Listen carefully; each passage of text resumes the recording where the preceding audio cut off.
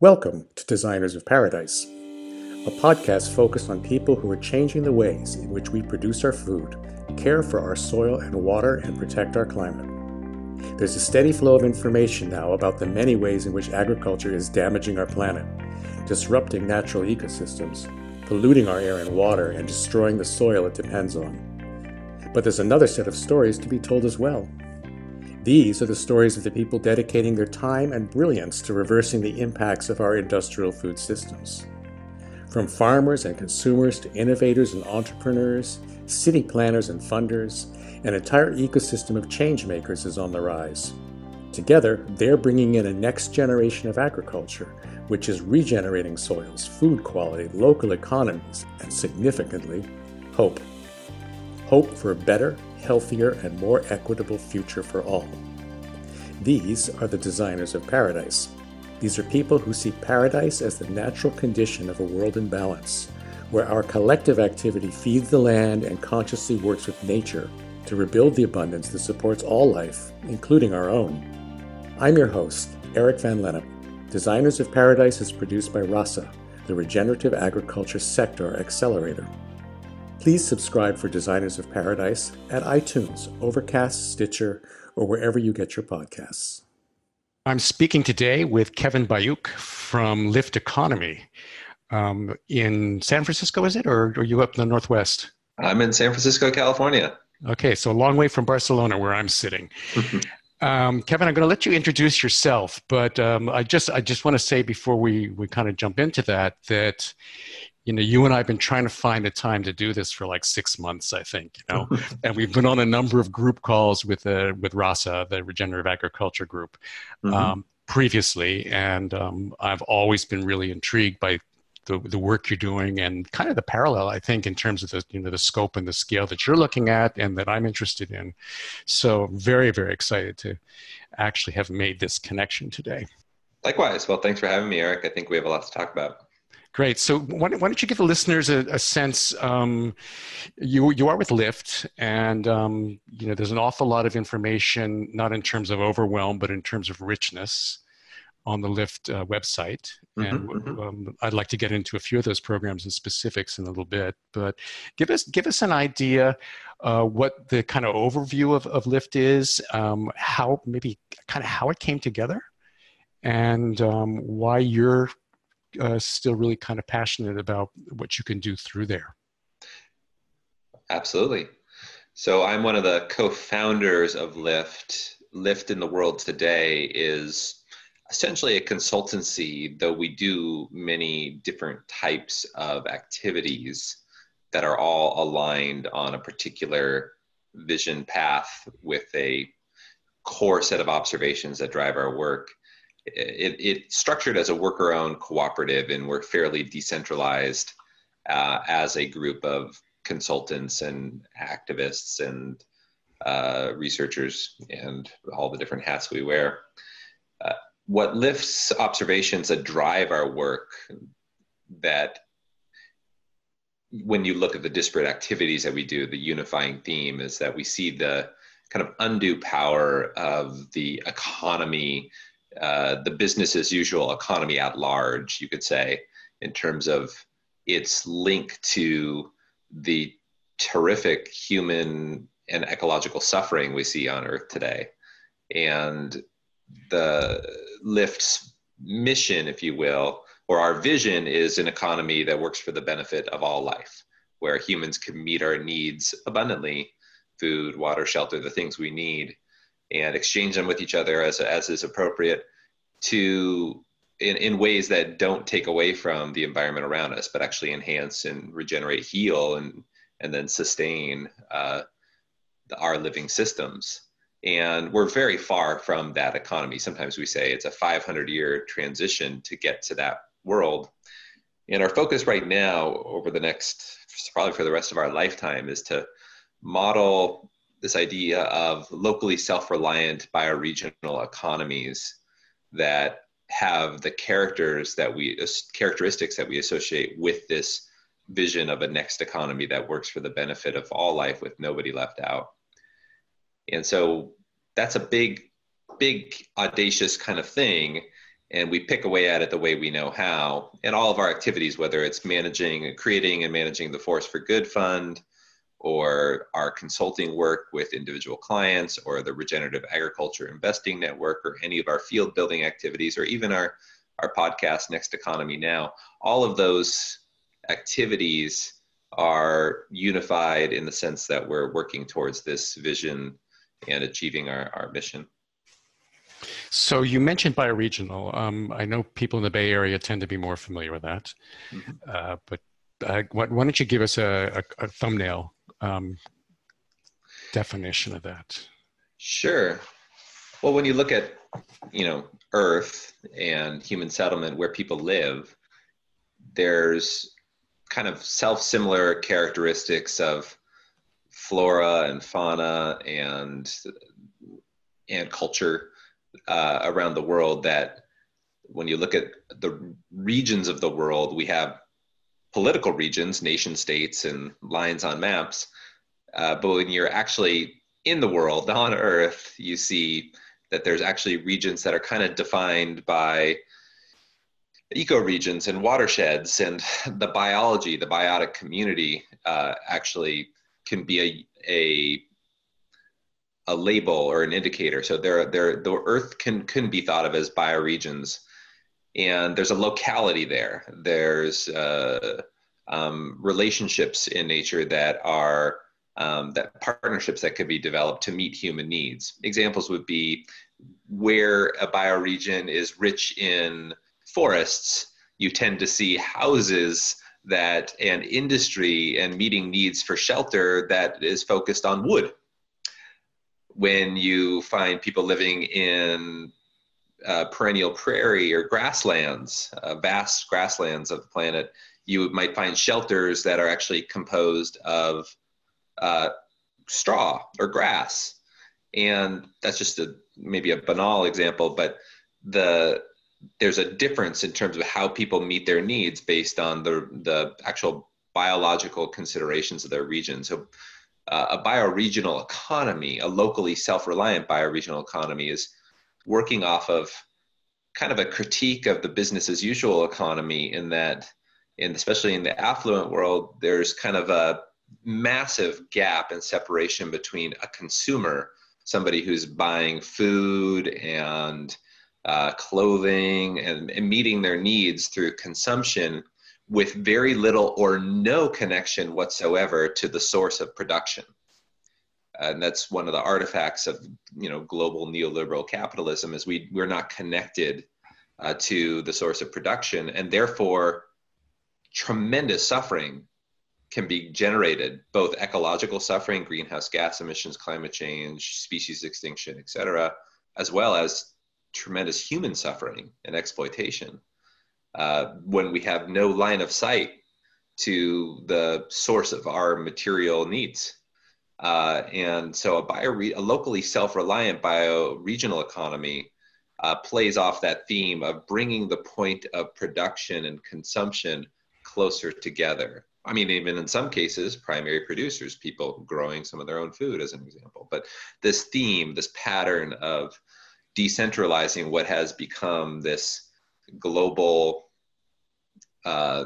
largely concentrated, centralized in certain places economy of exchange that tends to lead to gross exploitation. Great summary. One of the things you spoke about in there is that disconnection, that economic disconnection, the disconnection between production and consumption and that sort of thing.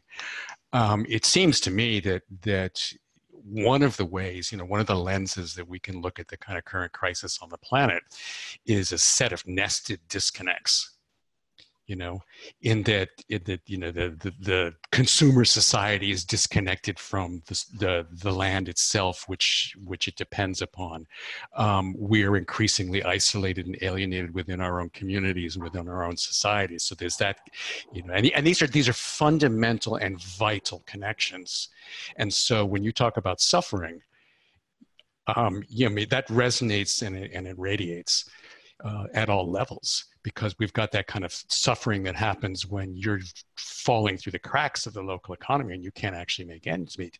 But then there's that psychological and spiritual suffering that happens from living in a disconnected world, and the ultimate,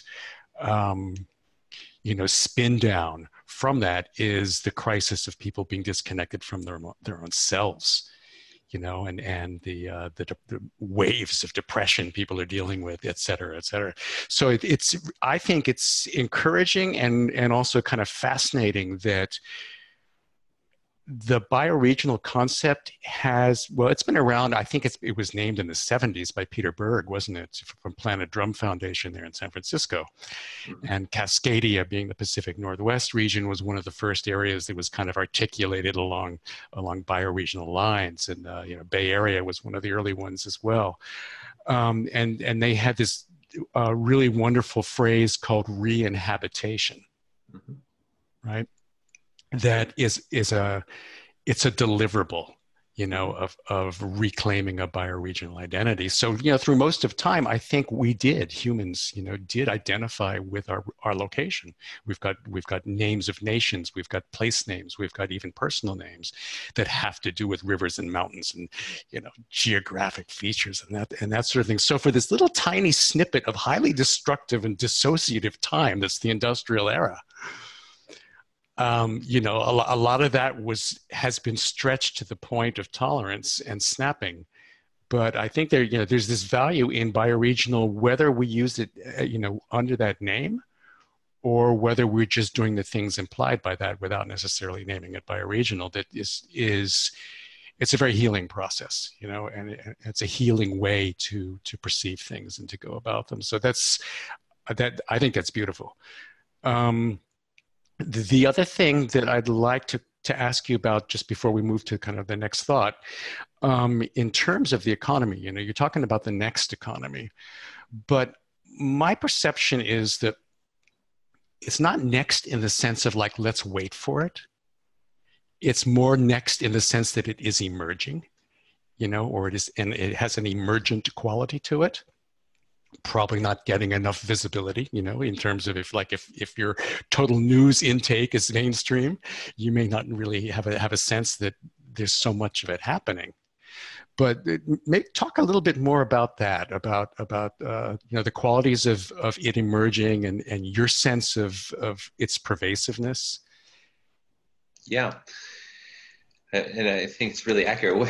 And I'm going to have to start looking this up because I always stumble over. I think it was William Gibson, the sci-fi writer, who said the future is actually not something that we're waiting for. It's actually here, present now, but just not evenly distributed. Something along those lines. I like that. Very, very poor paraphrase. But the next economy we also see as emergent and existing, extraordinarily fractured and not yet cohesive and well connected, and it's been and in some ways next, as if it implies later.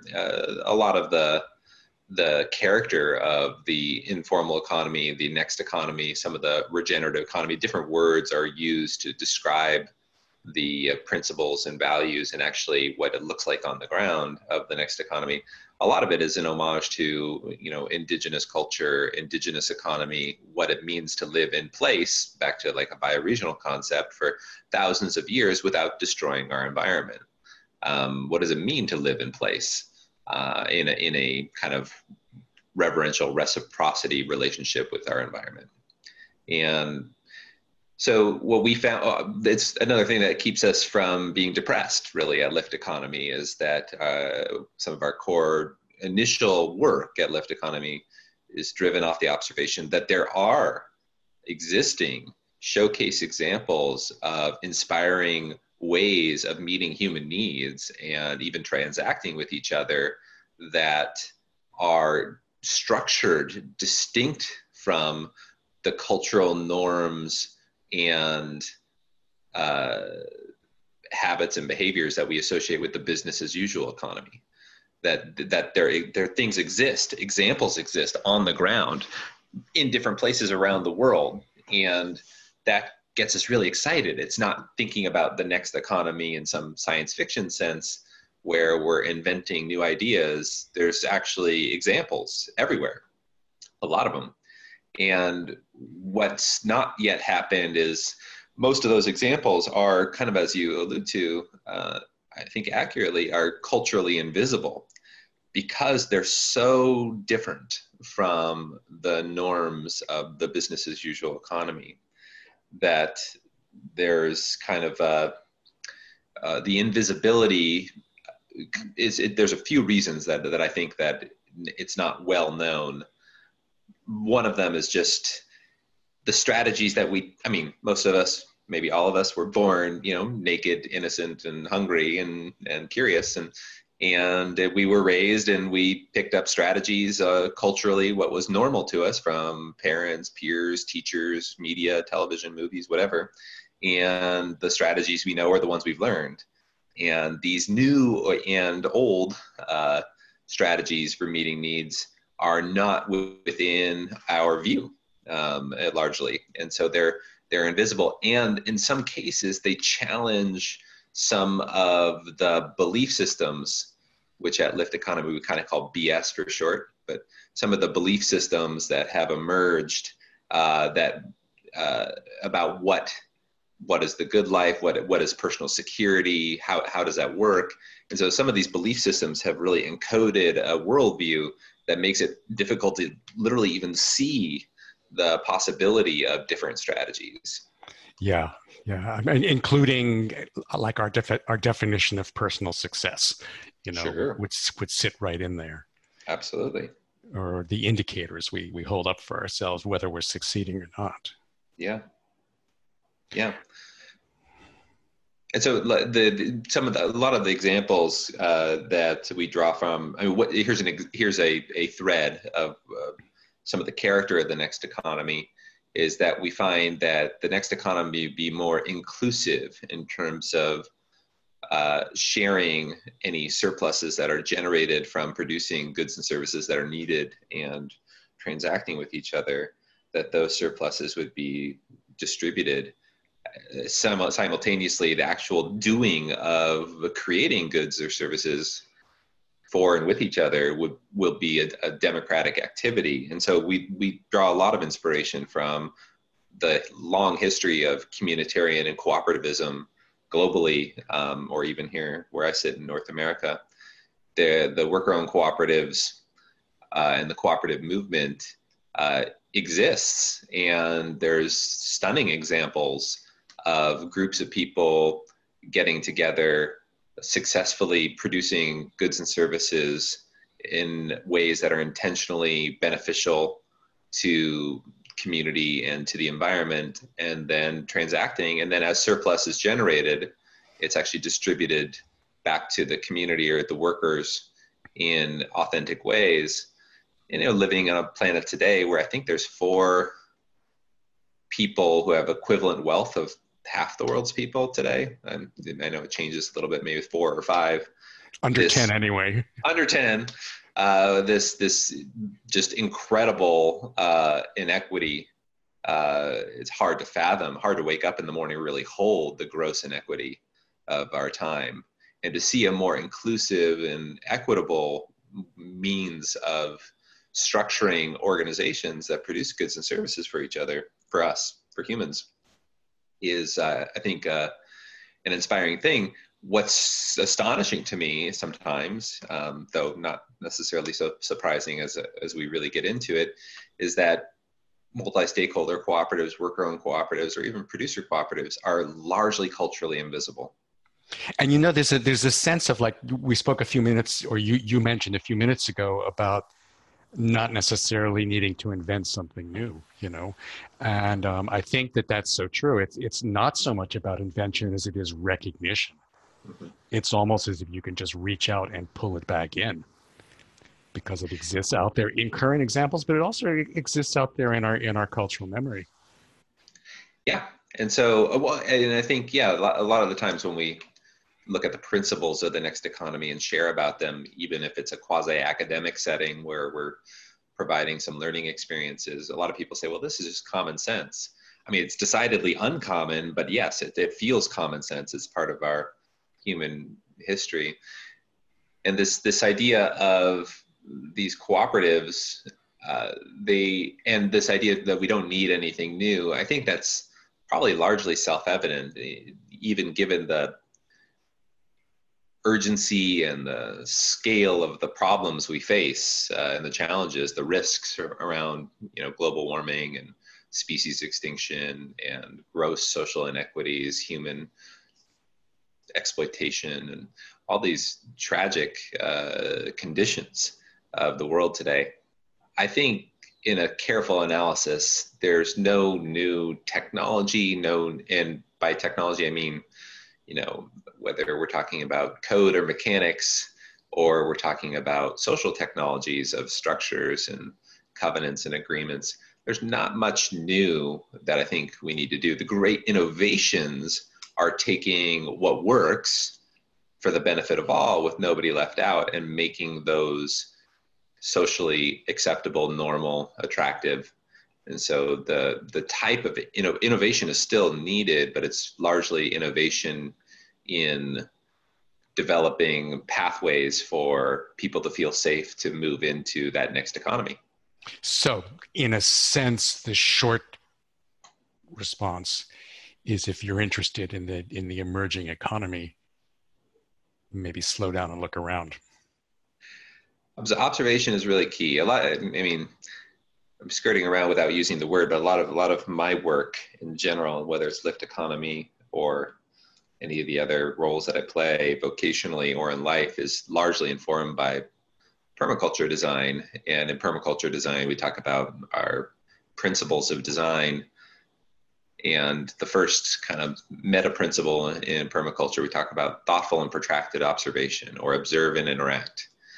Really careful analysis and whole systems kind of perspective, looking at the linkages and the relationships of what's going on. And so a careful understanding, as much as possible, of the patterns of what's occurring. Largely, again, most of Bill Mollison, one of the co-originators of the term permaculture, he was wont to say, the solutions to humanity's challenges and problems are actually embarrassingly simple and self-evident. It's the challenge, of course, is taking those solutions and making them culturally normal. I think the other thing that's important about this particular thread we're on right now, in terms of the economy, which underpins so much, right? It's a whole universe in itself, is the alienation most people feel. Maybe they're not aware to the extent in which they're actually embedded in it. And that's partially through an intentional, progression culturally over the last 100 years or so, which is really picked up to alienate people from those kinds of decisions in their lives. So most people, when they speak about economy, they either think that this is something that is very, very specialized in its vocabulary and its focus, and not for them, therefore, or they feel victimized by it, or they feel like they're struggling to kind of keep up with it, and they don't really have that sense that this is actually it's what about we do. It's about what we do every day. Right. And that's another thing that I really appreciate about the way that Lift Economy has kind of set out its programs. So maybe can we talk about that a bit?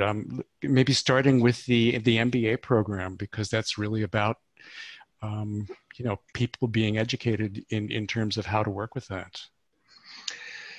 Yeah. And the MBA is something new. We've last year, kind of by popular request from people who have been either listening to our Next Economy Now podcast or interacting with us at Lift Economy as clients, allies, supporters, or who have read some of the books we've written or been involved with, kind of reached out to us and said, is there some kind of learning experience? And these are people, in different parts of the world, in Europe and in Mexico and all over the United States. And so last year we decided to pilot a learning experience, a learning journey, a 9-month experience of kind of taking what our observations and sharing it in a one-to-many kind of format. And so we created something called the Next Economy MBA. And by MBA, just as full disclosure, it's about as accredited as Trump University. It's not an accredited MBA program. It's not, but much more useful than Trump University. I would hope so. I don't know much about Trump University. I wouldn't. Let's listeners just drop that kind of like that comparison, because we're not talking about even the same universe. Right. And so the format we kind of decided to develop is taking online sessions of group discussion and exploration of the themes and principles and examples of the next economy, and then some of the very nuts and bolts tactics and strategies and templates that we've developed in support of the many organizations, cooperatives, and businesses and enterprises that we've helped over the last now 8 years or so. Hundreds of organizations that we've worked with, there's a lot of repeating themes and patterns. So we developed a 9-month learning experience where twice a month we get together for 90 minutes and actually have discussion around the material that we've put together over the years. And then we have kind of office hour type discussions to go deeper, and where possible, when people engaged in this MBA program live in the same bioregion, there's kind of on-life cohorts that emerge. And so we tried that, and I'm really delighted with the feedback and the experience that we had as facilitating the learning journey, and then the participants in the first training.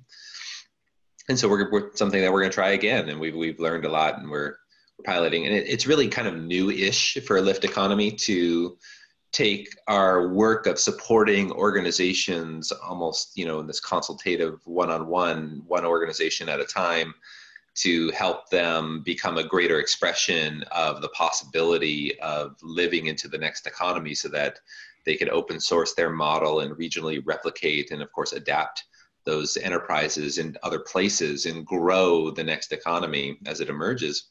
We now this idea of building and growing a large group of people who are interested in the next economy and maybe want to play a role as an entrepreneur. Maybe they want to find a job or a vocation. They're thinking about the 80,000 hours of their life that they're spending working on average, and they're thinking, I want to actually put my energy into an organization, if I'm going to be working a job, that an organization that's operating from these principles of the next economy. Or for some of the people participating in the training, they're in the seasons of their life, they're at a point where they want to take whatever surpluses they've generated from their vocational life and actually invest it into supporting the next economy.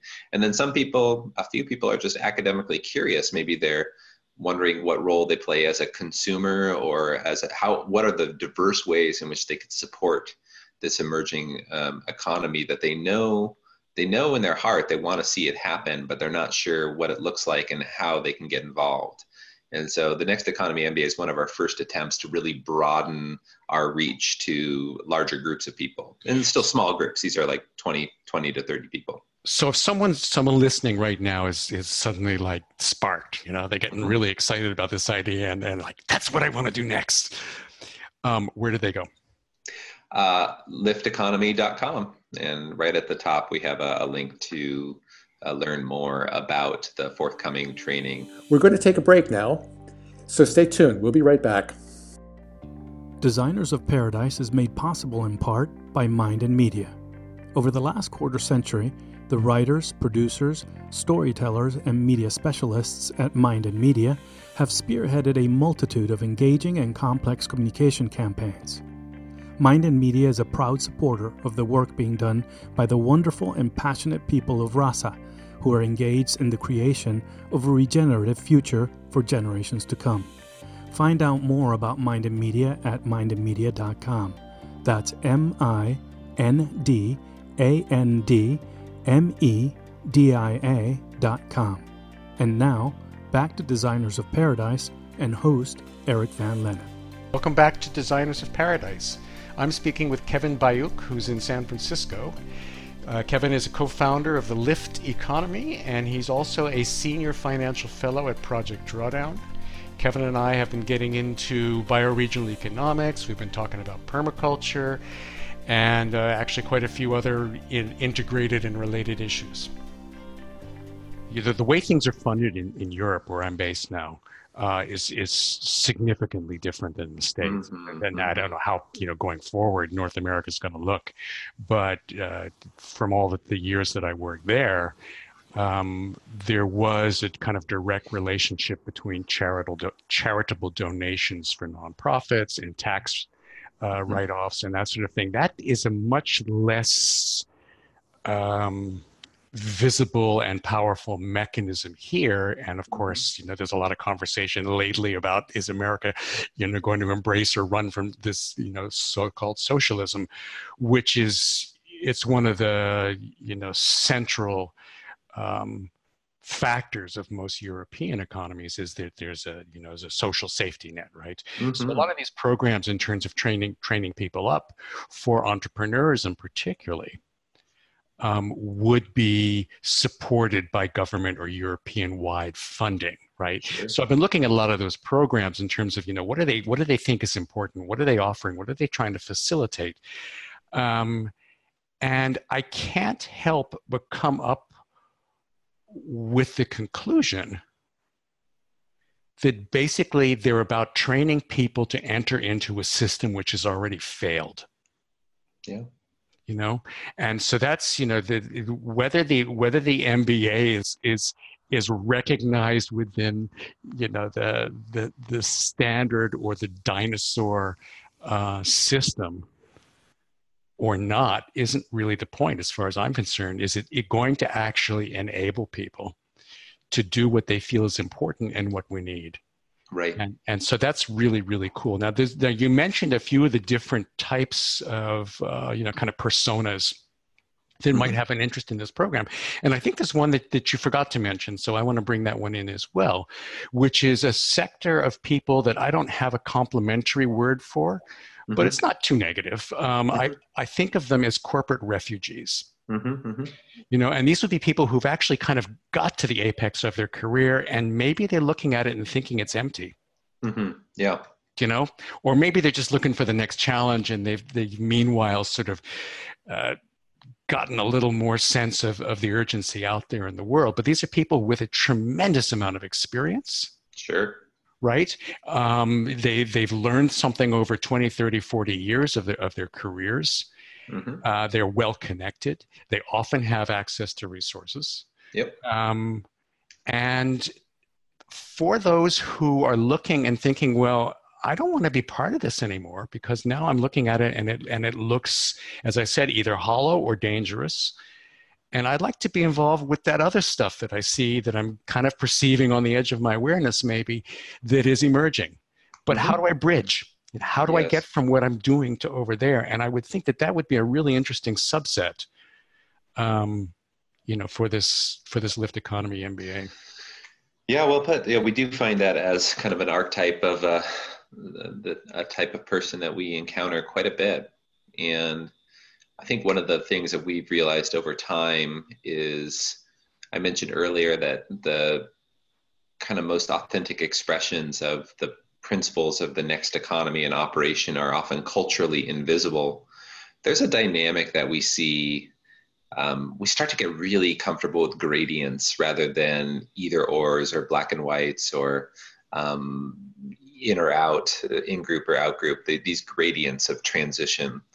And there's a number of people, and I think it's probably a latent force in the affluent world, humanity, of people who are recognizing that, hey, what I'm contributing to with my job and my the hours and energies of my life seems to be, in just even cursory analysis, not helping, or in some cases contributing to a world where today 800 million people will be malnourished and hungry, or a world where we're adding greenhouse gases to the atmosphere such that we're threatening the existence of humanity. These are terrific problems that are emerging from kind of how business as usual economy works. And there's people who are becoming aware of that and really frustrated, kind of filled with anxiety, and they're anxious, and they're wondering how to bridge. Like you said, how do we bridge? And what at Lift Economy, what we've kind of developed our first like a language and a taxonomy of the territory. So if you kind of see the momentum of the business as usual economy, and maybe even forgive yourself for pursuing the strategies of personal security that are normal in the business as usual economy, because that's what you were raised into. That's all you knew. So a little bit of self-forgiveness in there, and then building on the motivation that your awareness of something is wrong. Show that there's a gradient of transition. When something is wrong, it doesn't mean that you have to quit your job, sell your home, leave your family, join the eco-village, and live a communitarian, multi-stakeholder, cooperative, radical gift economy lifestyle. That's not necessarily the invitation. The invitation is to explore the territory of what it means to actually be an active force in hospicing out the business as usual economy. When we say hospice, it's kind of like hard to escape the conclusion that the economy as normal today actually has to radically transform so much such that you could say it has to die. And reincarnate, perhaps. And reincarnate, yeah. So I don't want to harp on like we're killing the economy because we're so complicit in it, and many people are dependent upon it. But there is a radical transformation, and I find it useful to take anybody who's experienced the death of a loved one, where they've been blessed to have the experience of a hospice role, where somebody in that transition was gentle, compassionate, and present to a compassionate death, where there's an allowance of letting go and a transition. I think there's this role that could be played, especially by those who are steeped in the knowledge of the norms of capital, the norms of the business as usual economy, who can really start moving things to business less bad or business a little bit better. And every time there's a gradient there, and as they follow that curve down, in my experience, then the pathways, the bridges that are invisible today start to become more and more visible. They're the bridges that people are looking for are still invisible until they start following that path. And then once they're on the path, all of a sudden there's opportunities to midwife in the next economy and be part of the authentic expression of what's possible. And to ground this in an example, the whole B Corp movement, which we are champions of and celebrating, as in a large part, there's like 2,700 or so B Corp certified B Corps in the world today. So wait just a second now. Yeah. Again, just for listeners who may not be up on that. Yeah. So B Corp stands for benefit corporation. Yeah, there's a certification. So there's a legal structure that in the United States and in different countries in the world have adopted statutes where corporations can incorporate and in their charter actually declare that there are social and environmental benefits that are on parallel with or supersede the charter to maximize profits. The standard corporate form and all the legal statutes that have been defined to create corporations in the world, the normal structure of those is to set out the objective of a corporation to maximize earnings for shareholders. And you can see the problems that have been created from that, that cultural decision to form corporations that way. A benefit corporation is to incorporate social and environmental benefits commensurate with or superseding the mandate for maximizing earnings or profits. There's a certification out there that is a point score, a 200-point score, and if you adopt certain practices in the way you operate your enterprise, you can become certified. So a certified B Corp is one that scores more than 80 points on this 200-point score gradient. And there's about 27 or 2,800 or so of those certified B Corps in the world today. And these are companies who are voluntarily taking these practices and embedding them into the way they operate and structure their enterprise.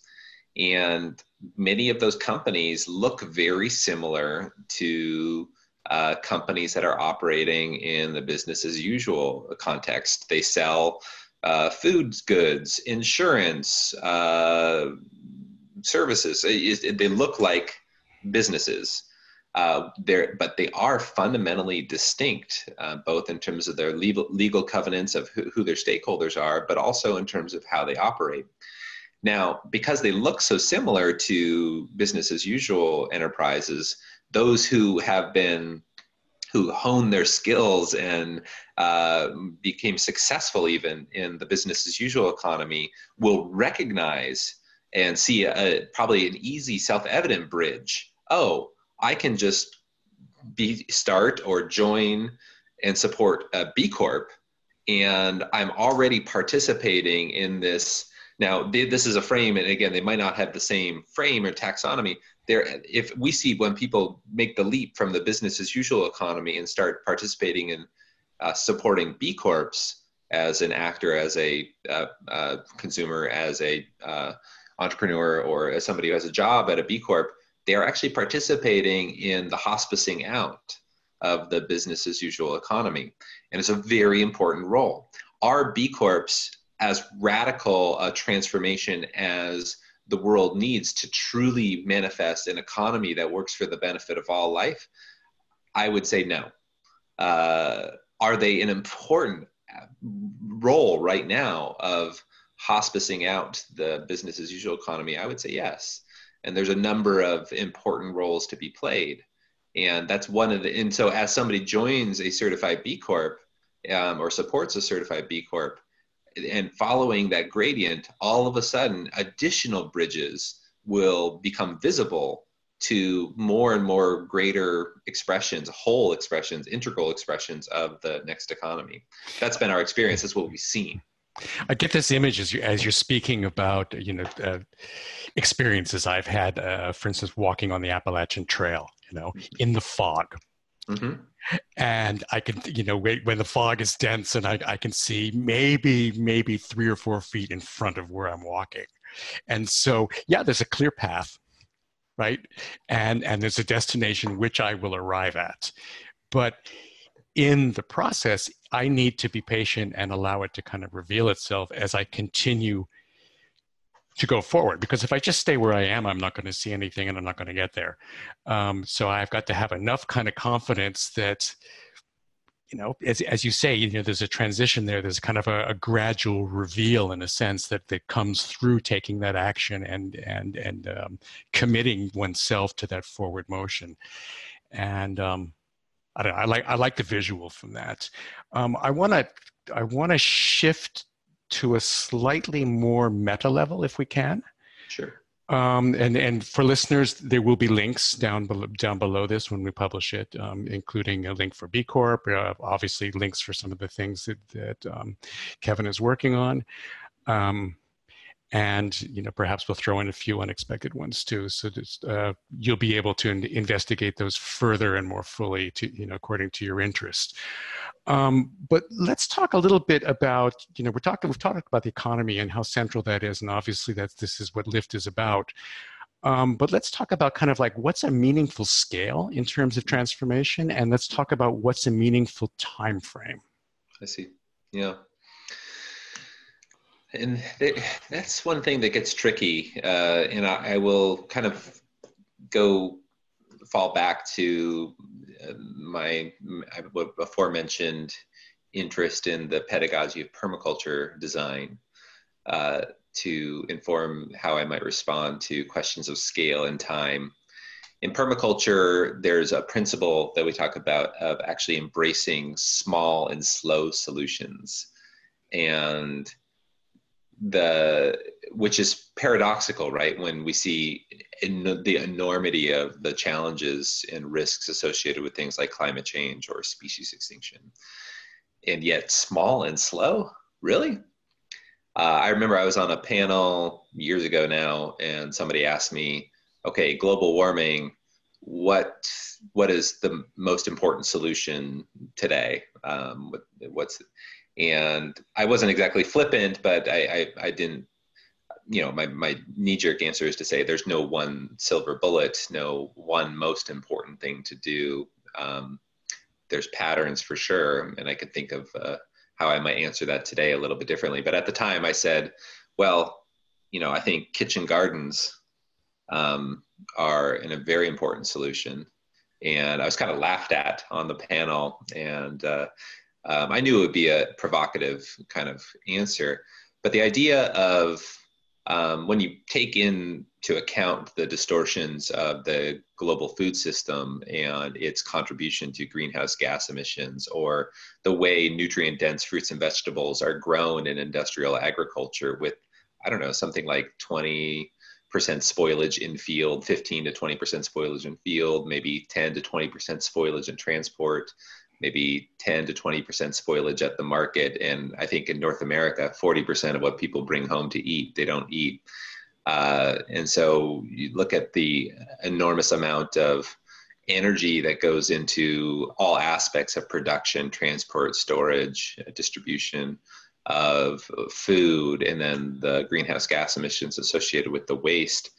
It's when you add it all up, it's enormous. And if people have participate in the cycles of life and have a garden outside their kitchen door where they harvest food when it's ready to be eaten, harvesting no more than they need for the evening meal. And the water resources can be reuse water from the household, and there's hands in kitchens, the waste streams of anything that's not eaten can be composted on site, can be incorporated into the soil, and the practices of no-till kind of kitchen gardening can actually be carbon sequestering in terms of the soil and the biomass of the fruit trees, and having all this dense nutrition close to home. If it's not the case that one kitchen garden is a solution to global warming, it's of course the pattern of over 1 billion kitchen gardens that starts in aggregate to look like a solution, a meaningful solution. And so this idea of small and slow and scale and timeline, the key there is that things can be small and decentralized. In fact, there's a great benefit to resilience. Our current economy tends to discount the value of resilience down to zero. And so having this idea of distributed small scale solutions, almost at a personal, a family level, a community level, and then seeing them replicate and adapt regionally. And so that's where the timeline comes in. Well, how long does it take for strategies that are small what's the timeline for them to replicate and actually then in aggregate have this massive effect? And I think that's where I mentioned earlier, the great innovation of our time, if people want to be innovative and really create newness into the world, it's how do we actually create some of these solutions that work, that are small in scale, relatively small in scale. How do we generate them such that they are open source and attractive to be adopted in a societal transformative way at large? So in aggregate, they achieve a large scale by this alacrity of being regionally replicated and adaptive. So there's actually a mechanism of thinking, innovating on the design of how these things are implemented such that they can be easily adopted. And that's, I think, the great work of our time. Well, I think a key element in there, as you say, is the aggregation, right? So, and that's, I think something which is evident to people who've done it and not at all evident to people who haven't is that this is immensely satisfying work. Mm-hmm. It's a huge amount of fun. Mm-hmm. It's not just the reward of having better, more nutritious vegetables. It's everything about that process is engaging and productive and fascinating. And, the amount of interest and curiosity you put into it is directly related to the amount of enjoyment you take out of it. But there's also, and this comes back around to the kind of other element of scale, or the other meta actually element that I want to just touch on before we wrap up, which is, when we talk about climate change, the pace at which it's happening. And now, of course, there's a lot of kind of higher level institutions, including the United Nations, which are saying, well, look, guys, the scientists are right. We've basically got 2 years to get this together before we hit runaway irreversible climate change. So there's this sense of impending doom all the time. And then we see the condition of society and the divisiveness and the fear and all of this stuff which is happening on the other side of the non-regenerative, the problem end of things. And we have to wonder, because we've got enough people that if everyone basically planted a tree and watered it, we could reforest the planet now. We have the technologies, whether they're whether they're highly technical technologies or whether they're basic technologies like how to grow food, how to make compost, and that sort of thing. So we know how to do it. We've got the people. We know how to do it. We have the resources for the most part. They may be concentrated into too few hands. You're doing the wrong things with them, but that doesn't take away from the fact that they exist. So what is holding us back? What is slowing us down? What is diverting our attention down dangerous channels? And I have to come back to the fact that it has to do with politics, psychology, society, community. And one of the beautiful things about even kitchen gardens is that as much fun and satisfaction as it may be to work with your kids or your partner or whatever in the garden, it's that much more to work with half the people on your block. Right? It's that much more to work through the local school and help them put in a garden. And then you're maybe touching 50 different families with this, half of whom may decide to do something in their front garden. So there's that ability to inspire and replicate and proliferate, which has always been an essential component of humanity, right? I mean, it's like the I've been doing this work for more than 40 years, right? And I'm constantly trying to get at and never with enough resources. So I'm always looking for these kind of leverage points, like how do we get the most tip, for the energy that we can apply or the knowledge that we can apply to something. And to me, it's really come down to two things. We live on a living planet.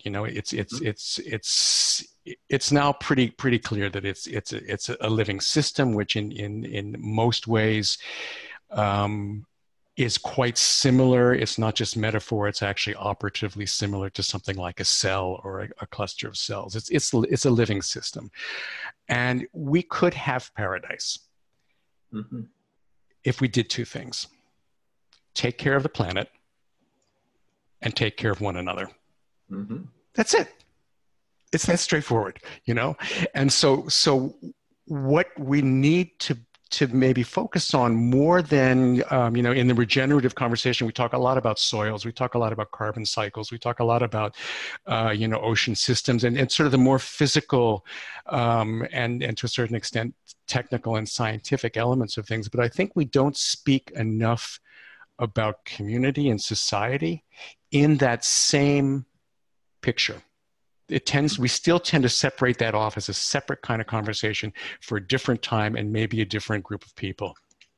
And what I really, really enjoy about your work, Kevin, and what I've seen about what LIFT is doing is that it's knitting those back together intentionally. And I, as a designer myself, I get it. And I'm happy that more people are applying this design process and this design way of seeing things to the challenge we're dealing with. appreciate and support all that you've shared there. Maybe building off of some of that and some of the kind of this meta and kind of observations that one thing about the urgency piece, you know, is the UN says we have just a couple years to act, or, you know, we're at these precipitous points. One thing that I think, you know, again, we're on a panel today and somebody said, what's the most important thing that somebody could do with regarding global warming? What's the most important thing for humanity? I generally respond now is to, especially in the affluent world, to raise our collective eco-literacy, which has been so impoverished. Actually, just to become more eco-literate, to understand this observational understanding of what's going on and sense-making is probably one of the most important things, because this urgency really is a message that is probably for people who are in the affluent world. We have 2 years before things get bad, or before they're going to get bad for the next generation. It's not true. There's 800 million people who are hungry today. Yeah, it's bad. There's over 850 million people who don't have adequate water or sanitation. It's really bad. There's a terrific amount of suffering today. There's nothing to wait for. The urgent, if you want to feel urgent about it, there's nothing to look to the future to feel urgent for. It's the opportunity is now. And that's a lot to hold, of course, no doubt. And again, this eco-literacy and understanding, what part of that eco-literacy will reveal is that as you mentioned just a moment ago, ecosystem restoration, the actual technologies and practices that we could use in terms of our built environment and land use and agriculture are, as Bill Mollison said, embarrassingly simple and self-evident. One of my teachers, Penny Livingston, likes to say, ecosystem restoration is simple. Ecosystem restoration, not so simple. Brilliant. And so this idea of what would our organizations and our communities look like if they were crucibles of personal growth and development, collectively raising our ego literacy in addition to our eco literacy, so that we see that how our habits, behaviors, and norms, our consumption, the way in which we organize our life, our vocation, our personal security strategies, how if changing those in ways that, like you mentioned, build community, giving gifts to each other, building reciprocal, resilient relationships with the people around us, training ourselves to communicate in ways that are actually connective and enable strategies to develop that can meet everyone's needs with no one left out. That internal work, that work on ourselves to understand our relationship to each other and to life, that's the work of our time. And it's, like you said, it's not always easy. But I would say if you find joy in that or fun, it's a very interesting time to be alive. And I would posit that if you take your motivation from the anxiety of the urgency to try and sustain a life that's continually exploiting other life, I think that motivation may be misplaced. If you find the motivation in the joy of connecting with the life around you and connecting with yourself, if you can find joy in learning and discovery of what it is to be connected and in community, then we've got a great shot. So I think finding the right motivation is pretty important. And you can find that, you know, and that's the thing. It's like, maybe you don't currently feel like you know enough, you know, or maybe you don't feel like you're well enough connected. You don't know who to talk to. You don't know where to go locally to sort of stick your fingers into it.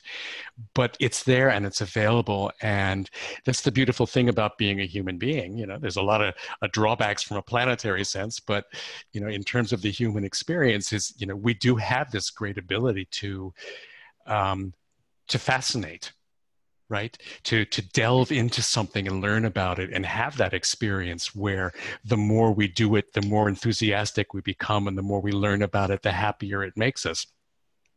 So that's all available. And it's almost just like, get up out of the chair and get out the door. There's a radio personality here in the Bay Area, Carolyn Casey, and Carolyn's want to say, cooperators are standing by.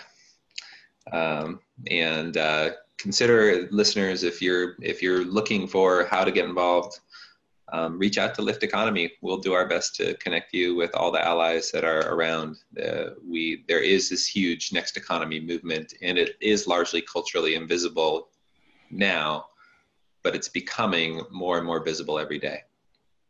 I think that's a really good place to wrap up this conversation.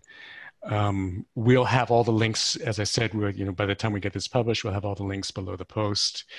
And I definitely would encourage everyone to check out what Lift Economy is doing, whether you decide to take part in the program or listen to the excellent series of podcasts, which are on the Lift Economy website as well. It's like the world is your oyster in this sense. It's very impressive from my perspective. Thanks, Kevin, so much for taking the time to speak with us about this. Definitely my pleasure. Thank you. Thank you for listening to Designers of Paradise. I'm your host, Eric Van Lennep. Join me next week as we bring you another eye-opening interview with the people who are revolutionizing the way we produce our food. Indeed, the people on the front lines of designing paradise. Designers of Paradise is produced by RASA, the Regenerative Agriculture Sector Accelerator. To learn more, go to www.rasa.ag. That's www.rasa.ag.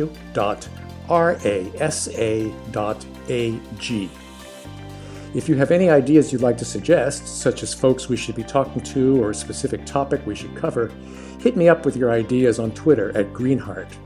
That's GREEN_HEART, Greenheart. We'll see you next week.